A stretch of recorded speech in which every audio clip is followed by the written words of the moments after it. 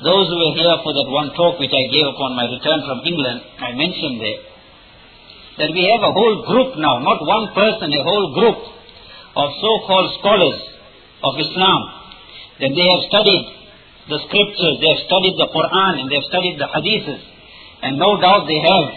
If you have to speak to them, they speak beautiful Arabic, and they have got knowledge of so many books of hadith.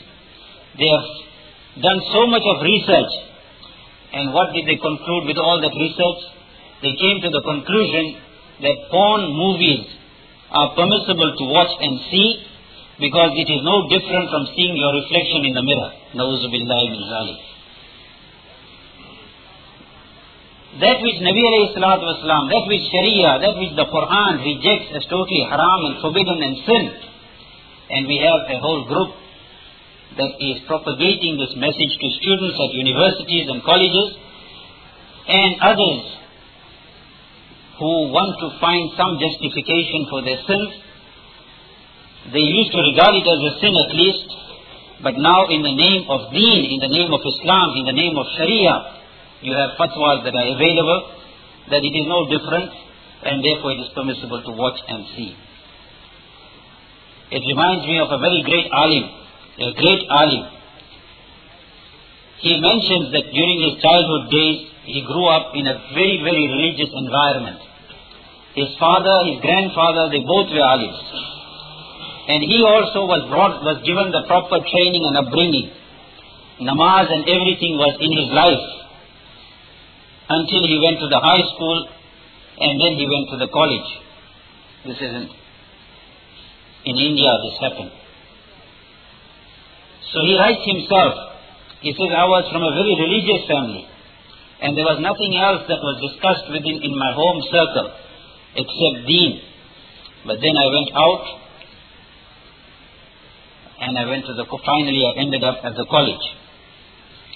When he went to the college, he says in the beginning he was still trying to read his namaz, but slowly after that he picked up one book, and that book was Elements of Social Science, something of that to that effect.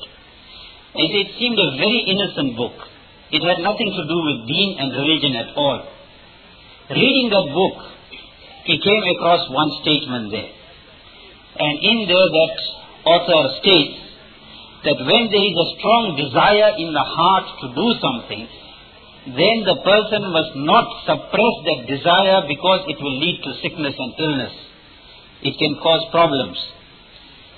He was explaining that if there is a strong desire in the heart to do something, then the person must not restrain that desire. And he goes along to mention and give an example where he states that, for example, a very strong desire comes in the heart to have a relationship with some woman who is not one's wife, but the desire came in the heart, and the person has fallen in love with some woman. So now he must not suppress that desire of his, he must fulfill that desire.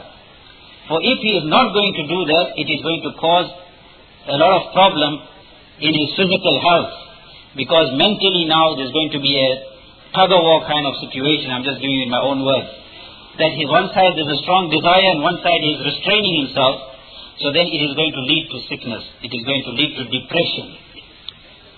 So that was the beginning. That was the beginning of my going astray. He says that book led me to another, and then I started reading, and of course the books that we came across, he says, in the college life after that.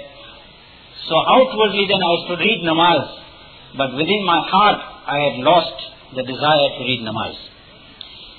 And slowly it led to me becoming a total atheist. He says I even lost my iman. Outwardly I used to do certain things just to satisfy the family or the community that I am still a Muslim. But at heart there was no more Islam.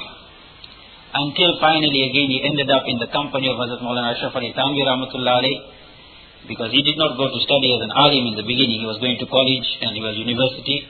And after that it led him to go to his company, and there again the whole change came about in his life.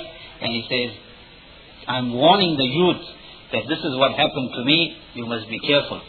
Therefore, he says, I am insisting that you should go into the company of the Salihin, go to the company of the ulama who are righteous and pious, go to the company of the Buzrugan-e-Deen and the Ahl-e-Dil. For even if you have got some deen, some knowledge, some namaz, some roza, zakat, but if you do not have the company of this Ahlullah, then you are liable to go astray. He says, that is the warning I am giving you.